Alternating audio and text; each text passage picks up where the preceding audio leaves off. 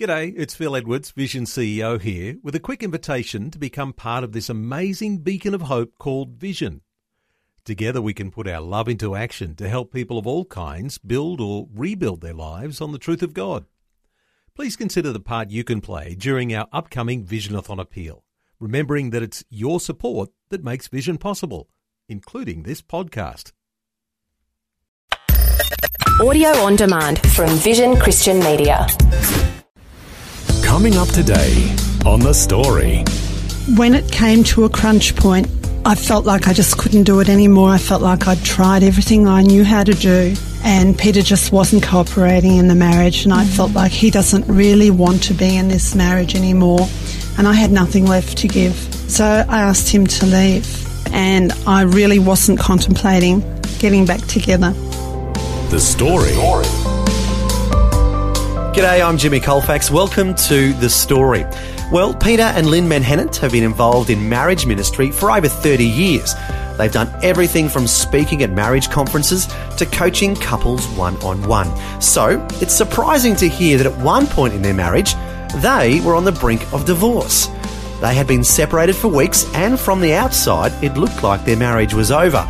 But as we'll hear, the Lord was working on Lynn's heart and something remarkable occurred. Peter and Lynn are having a chat and sharing their story with Eric Scatterbo and his wife, Jean. Well, we actually went to the same school, high school together. We were in a year 11 class.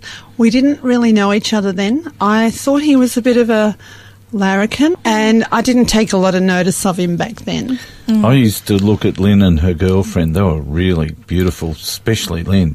But I thought they were a pair of snobs, and I never ever thought she'd take a second look at me. We just want to begin by thanking you for your honesty today. Well, I wasn't a snob at all. I was actually, it's just that he was beneath me, but... Thank you for your honesty again.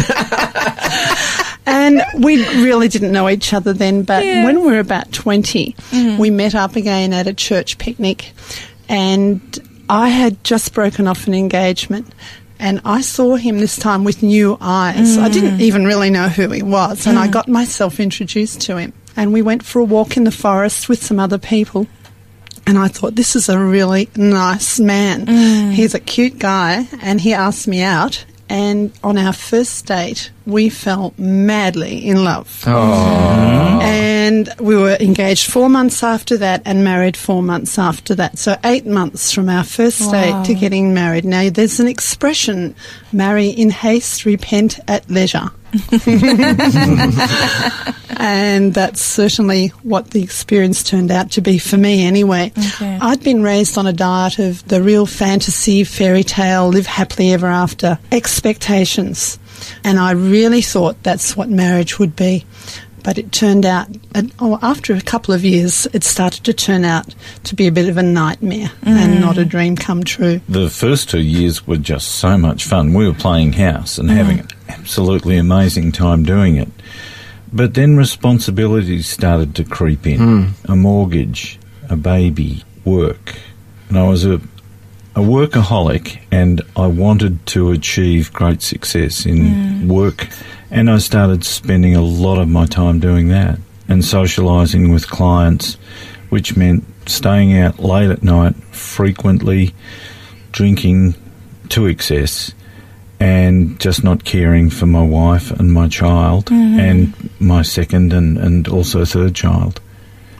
It was a downhill run as far as my life was concerned. And the problem is we didn't know anything about marriage or marriage skills, as a lot of people don't have skills. When they get married, they just get married by feelings, and that's certainly what we did. We got married by feelings. Oh, and they were great feelings. Of course, you're in love. Yeah. Romantic. Yeah. Or as some people wisely put it, that we fell in lust, not falling in love. And I think often that's what it is, strong physical attraction.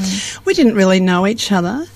And because I'd had such a good role model in my parents, I really thought it would just automatically turn out like that for us. Yes. Because my parents never talked to me about what they had to do behind closed doors in order to make the marriage work. I just saw it working. And nobody learns in school. They don't teach kids in high school how to resolve conflict or how to communicate. And we just expect people will know how to do it. And we didn't know how to do it. And I don't think I ever properly confronted Peter's behaviour in a way that would cause him to reevaluate what he was doing. I just kept getting more and more disillusioned, more and more hurt, more and more disappointed. Distant? Yep. And I would confront him every time he would come home at 2 o'clock in the morning and lie to me about where he'd been and what he'd been doing. Our pattern developed that he would do the wrong thing. He would come home, I would get angry and confront him. He would then get even more angry, big and loud, and make me back off. And somehow, strangely, I would always end up feeling guilty, as though I had caused my husband to become angry when he was the one that was doing the wrong thing. So we didn't really have any idea what to do. My life at that stage was totally centred around my work. I wanted to succeed in the world, and I kept changing employers, but climbing the ladder all the time. And I ended up being very, very successful at quite a young age. At 32, an extremely responsible job, one of the best potential jobs in the country, perhaps. But I blew it totally and utterly. And about 3 years before this time, Lynn became a Christian. And that's where things started to change for her. They changed for me dramatically after that 3 years of her being a Christian, when I was fired from this fantastic job.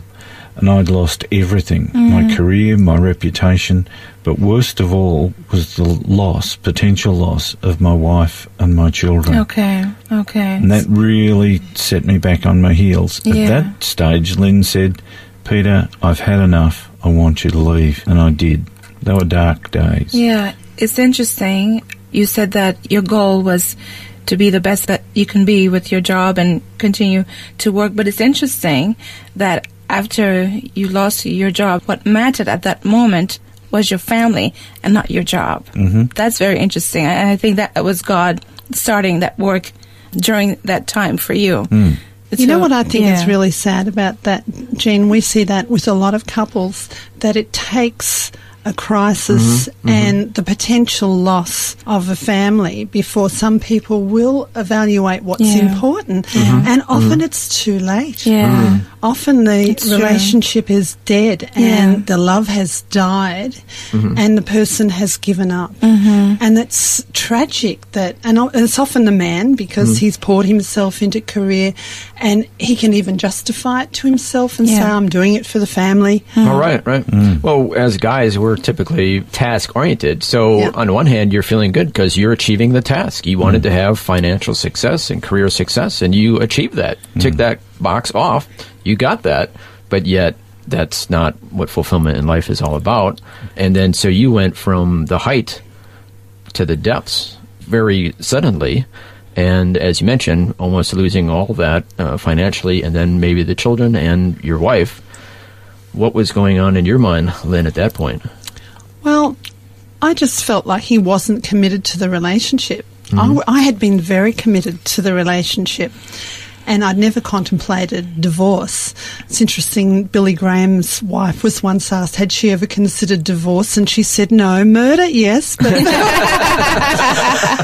and I have to admit, it's an ugly thing to have to admit, but one night when I was waiting at 3 o'clock in the morning for my husband to come home for dinner at 7 o'clock and not being able to contact him, not knowing where he was, I remember looking out the window and thinking, maybe he's had an accident. Maybe he's had an accident. And I thought, wouldn't that be a great solution to my dilemma? I wouldn't have to divorce him. It would all be very tragic. I wouldn't have to admit to what was going on in my marriage, and it would be a way out. Interesting. But I mean, that kind of tells the depth of the relationship at that point, that very, very low point in your marriage. But as Peter shared, you became a Christian, and how did that affect the relationship? Well, yes, I had been a Christian for a couple of years before our marriage reached a crisis, reached the real crunch point after 13 years of marriage and 3 children. So I'd hung in there a long time. not knowing what to do differently.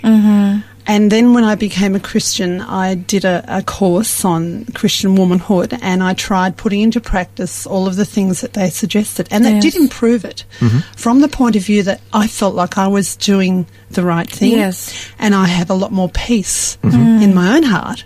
But it wasn't changing anything. It appeared to go a little better on the surface, but the problems were a lot deeper than that. They were systemic problems, and they were spiritual problems, and they could only be resolved by really being cleaned right out, not just having a Band-Aid put on it. That's right. That's right. And when it came to a crunch point, I felt like I just couldn't do it anymore. I felt like I'd tried everything I knew how to do. And Peter just wasn't cooperating in the marriage, and I felt like he doesn't really want to be in this marriage anymore, and I had nothing left to give. So I asked him to leave, and I really wasn't contemplating getting back together at that point.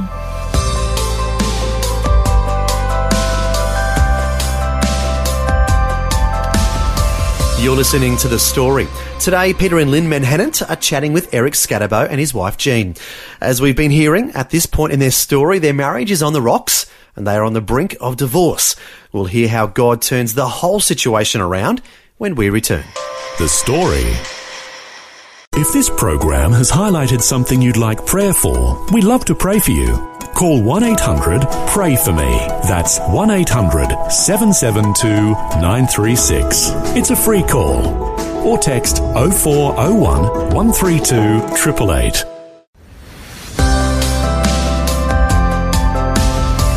Hi, I'm Jimmy Colfax, and this is The Story. We're continuing with Peter and Lynn Menhennitt sharing their story with Eric and Jean Scatterbo.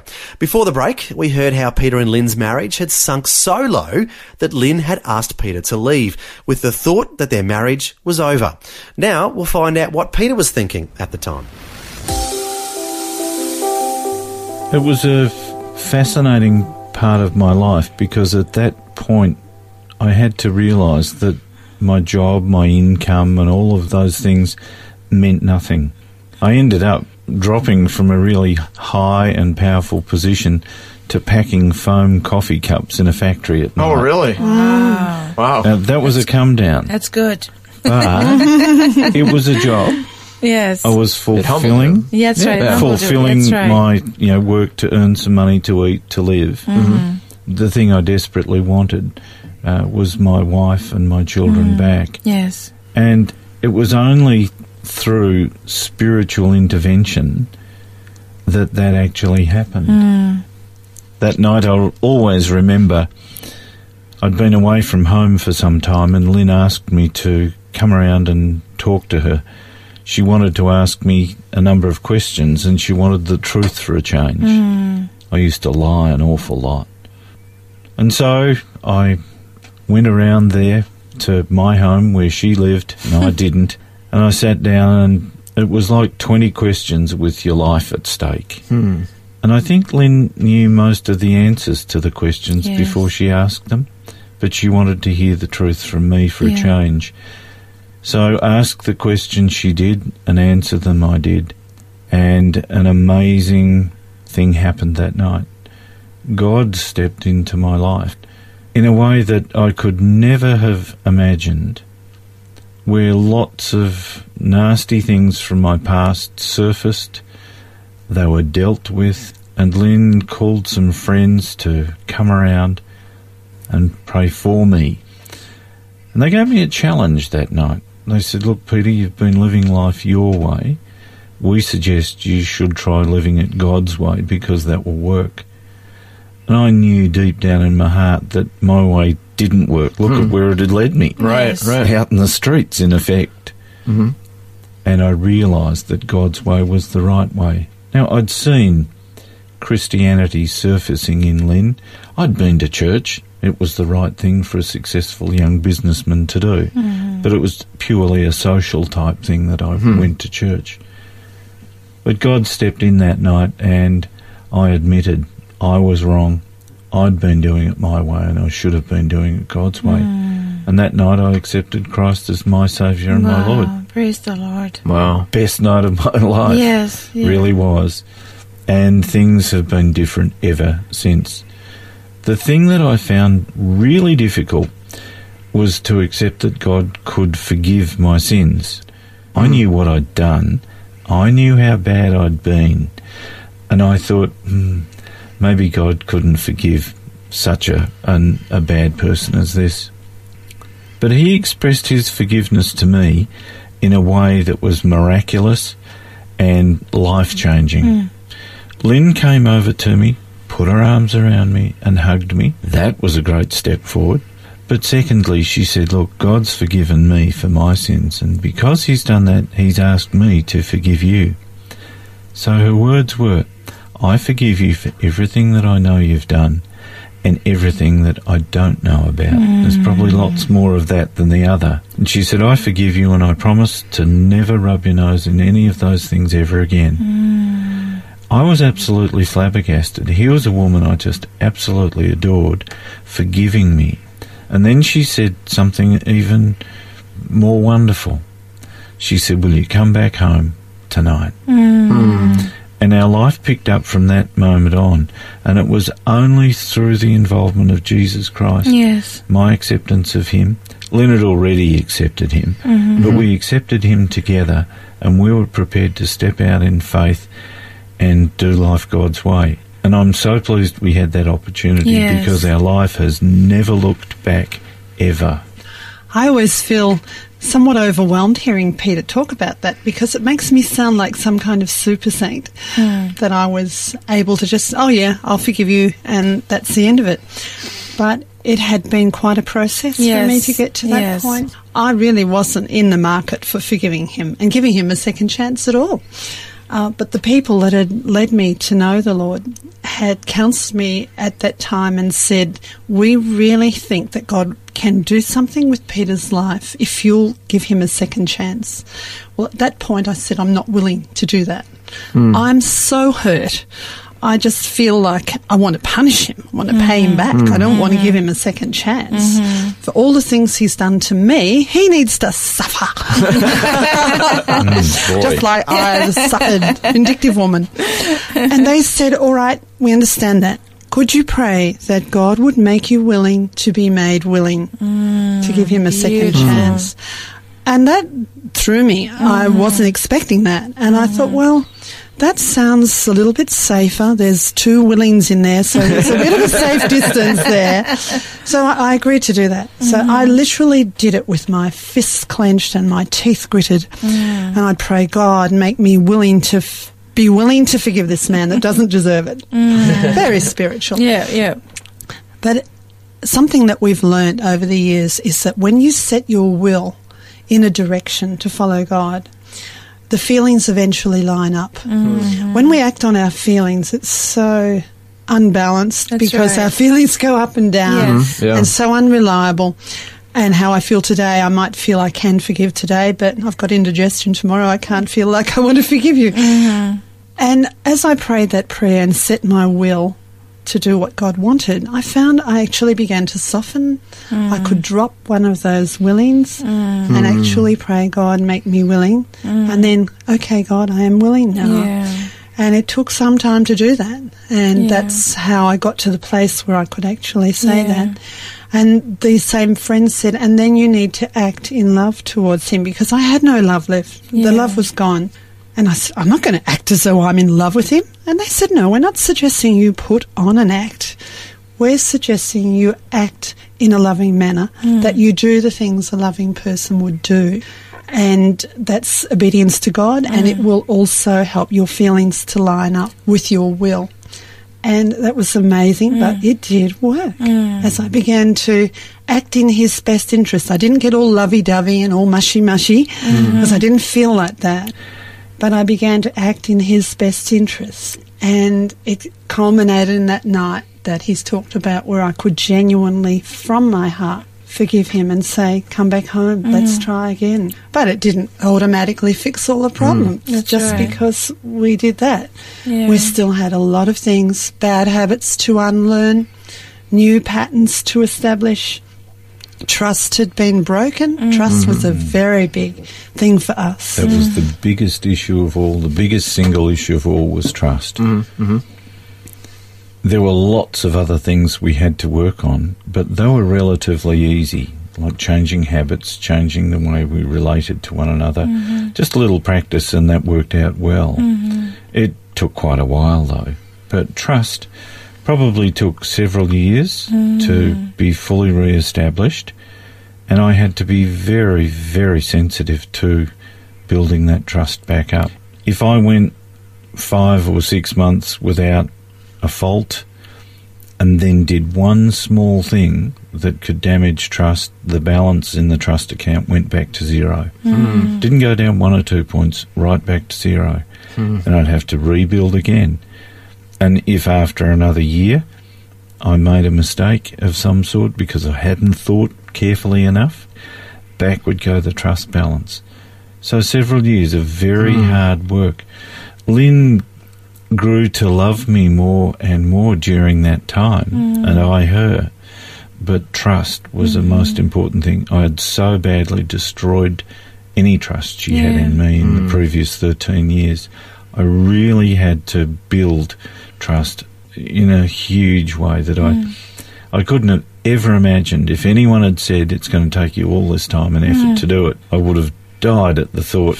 It was so hard, but it is so valuable. Yes. We have implicit trust in one another now. Oh, that's in fantastic. everything. Praise the Lord. And that makes our life just wonderful. Yeah. Wow. Well, unfortunately, we're starting to run out of time, but we just want to thank you so much for being so transparent and honestly sharing with us the struggles that you've been through.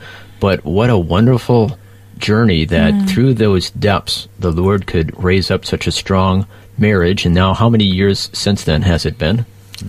Well, we've been married 39 years now. Wow. 39. I was only 5 when we got married. Okay, yes, thank you for sharing that. We've had 26 years.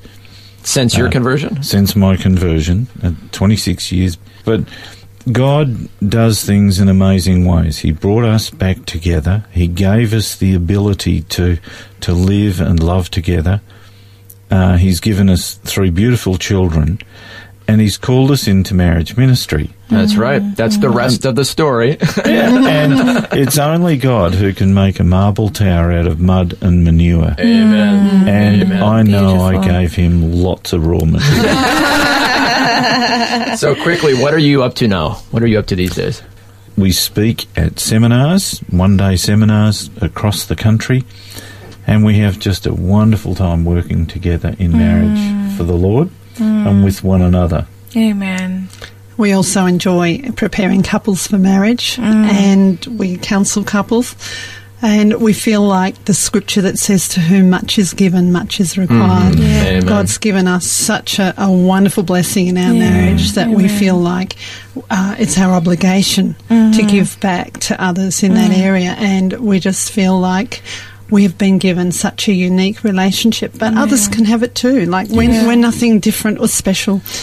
Other people can have it too, but That's right. they need to be committed to the process. Yes. Amen. Some people have said that we have a storybook marriage. Well, we do, but it's God's storybook. Amen. Amen. Yeah. Wow. Who would have Amen. thought that in the depths of your challenges and the low point of your marriage, that one day, years down the line, you would be actually counseling people to have a strong marriage. It's completely turning the story around. Yeah. That's good. Amen. Yeah, that's right. Nothing is wasted in his plan. Yes. It's beautiful how he does that. And you know, Jean, for what we have now, I would go back there and do it all again to have what we have now. I'm sure God would have preferred we do it the easy way, but we always choose the hard way, don't we? Humanly, yeah. So that's me. So if I understand you needed to go through this valley to Absolutely. get to where you are today, to the strong marriage that you have now. Well, Peter had so much in his background that needed to surface and be dealt with. And to be perfectly honest, I had so much pride and self-righteousness in my life that the only way God could deal with that was through a crisis and through suffering. And I'm so grateful for that. He hates pride, and when you see it in yourself, it is so ugly. It's ugly. Very ugly. Just as bad as any of the things Peter was doing. My pride and self-righteousness. Sin is sin, isn't it? Oh, yes, it is. And the Bible talks about the refining fire of God. And refining fire is pretty scary and very tough, but it produces something that's strong and healthy and pure and right. Amen. So we went through that, and I'm so pleased that we did. That was Peter and Lynn Menhennitt sharing their story with Eric and Jean Scatterbo. And what a wonderful story they have of a marriage being restored after being on the brink of divorce. But not only has their marriage been restored, but they have faithfully been helping other couples for over 30 years by speaking at marriage conferences and meeting with couples one-on-one to help them with marriage preparation. What a fantastic legacy they're leaving behind. You can learn more about the marriage conferences they've been speaking at for years by going to the website powertochange.org.au/families. That's powertochange.org.au/families.